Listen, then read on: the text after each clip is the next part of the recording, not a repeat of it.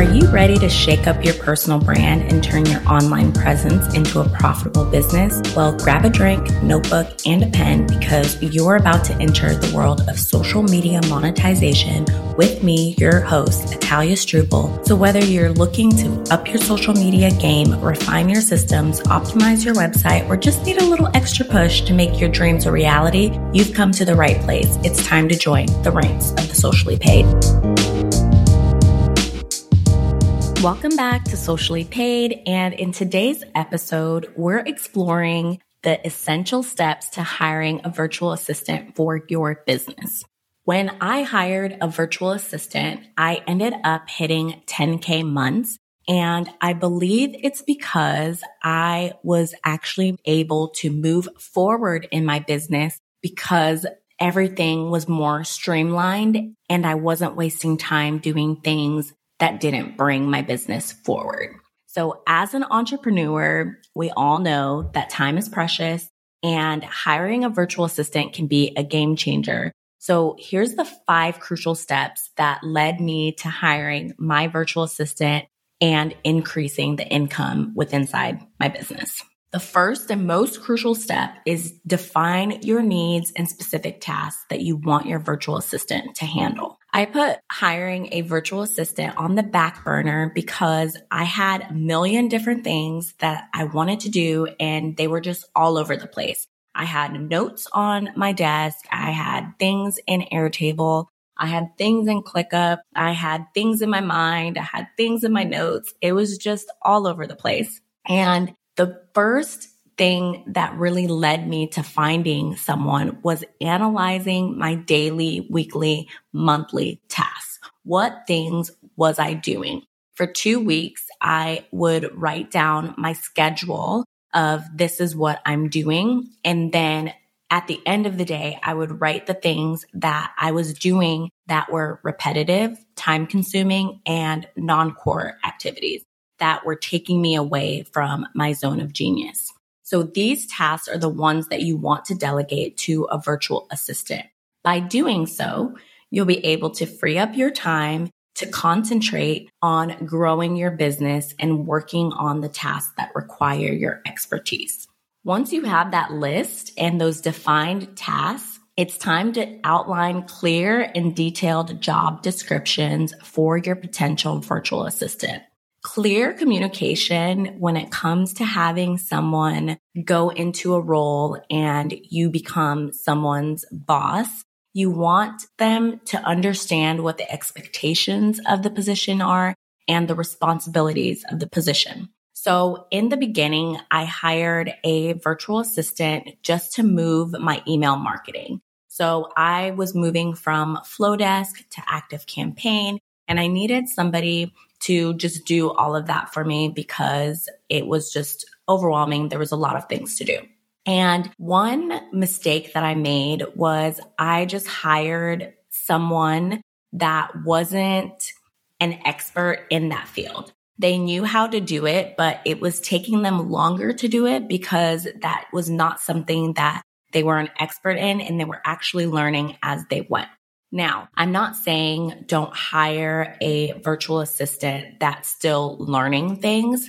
I'm just saying when you think of the type of tasks, there's some tasks that someone can learn or you can teach them to do. There's other tasks you're going to want to hire and have somebody understand 100% what it is they're doing. So with my email marketing, then I had some funnels that weren't running. So people were signing up to offers and they were unable to get the free offer because the funnel itself was inactive. So that being said, you want to be specific about the skills and qualifications that you're looking for.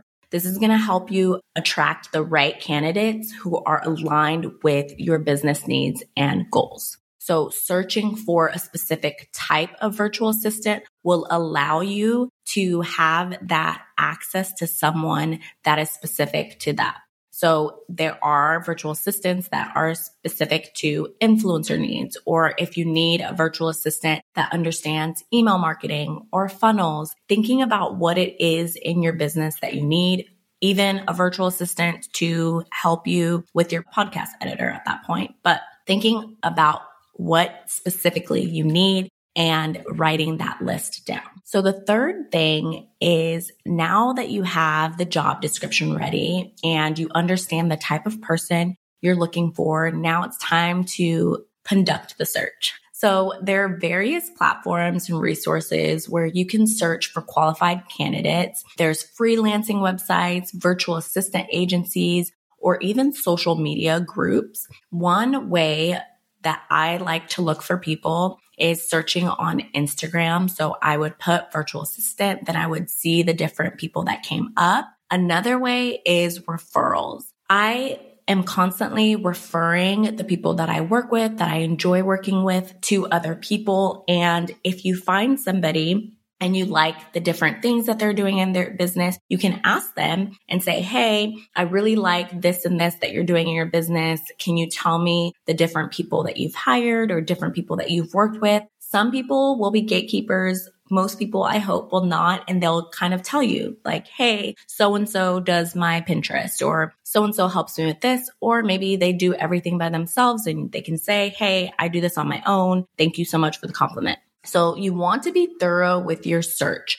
Interviewing or getting on discovery calls with 2 to 3 virtual assistants, so you kind of understand what each virtual assistant brings, and referring back to your list to see, okay, this is my list. Does that align with the things that I'm needing at this time? So conducting those interviews or trial tasks to see if they are suitable. One mistake I made very early on was hiring someone to do graphics. They told me that they were an expert in designing, and I trusted that they were an expert in designing. And I had found them in a Facebook group, and they had reviews on their website. And when it was time for her to create the graphics for me, it was literally a Canva graphic that I could have created myself. I gave her examples of what I wanted it to look like, and it came back looking nothing like the things that I expected. And one thing, if I were to go back, I would have instead asked her for samples. So asking a virtual assistant, what type of people have they worked with? Can they give you samples of different things that they've done? Just so that you understand what it is that they're doing and you know that they can deliver. Because there are some people, sadly, who market themselves in one way, and then once you get on board, then it's a totally different outlook and it becomes very inconvenient. So being thorough, don't rush the finding the right virtual assistant if you're wanting to work with them for a long period of time. With that being said, communication is the key to successful working relationship with your virtual assistant.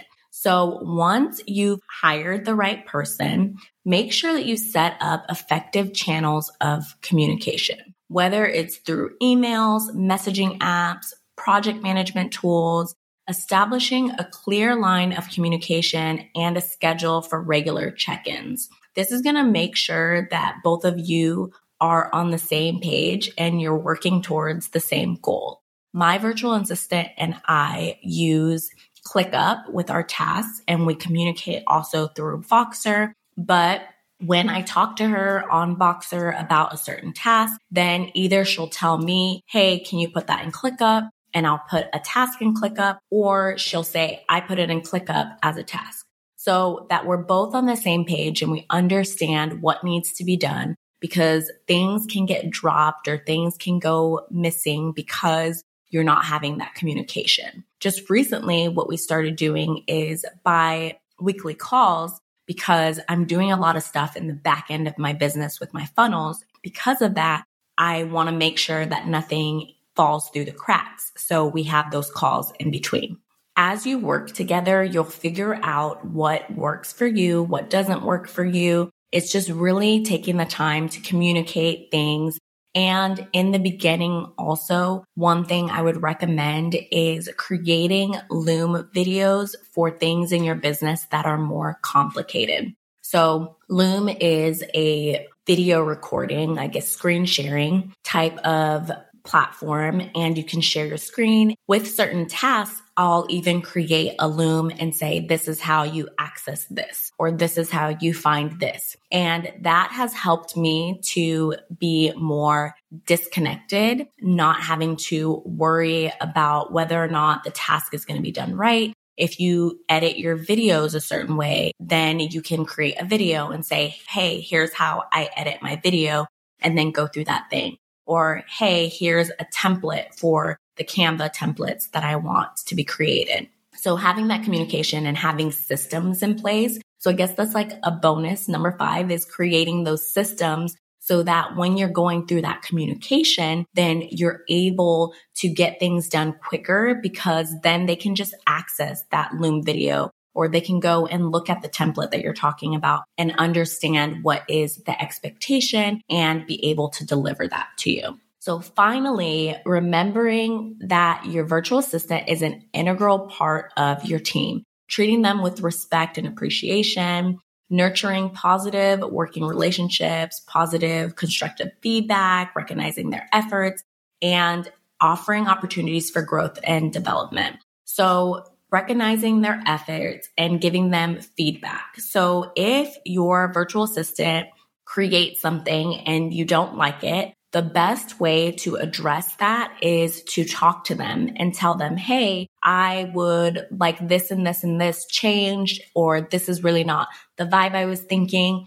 Don't go back and do the thing by yourself. Don't go back and just fix it by yourself, because in the end, you're going to have double the work because you're not trusting your team member. You're not trusting them to be able to deliver. And if that's the case, then it's time to go back and find somebody else that's more suitable. Hiring a virtual assistant can be a scary step to take inside your business, but it can pay off in the long run when you thoroughly communicate, you delegate tasks effectively by optimizing your time and achieving that greater productivity and growth. Thanks for tuning in to Socially Paid. If you found this content valuable, be sure to share this with a friend that would benefit from hiring a virtual assistant. And don't forget to leave us a review. If you have any questions or suggestions for future episodes, feel free to reach out to me on Instagram at Italia Struble. I always love to hear from our listeners. Hiring a virtual assistant is key to joining the ranks of the Socially Paid.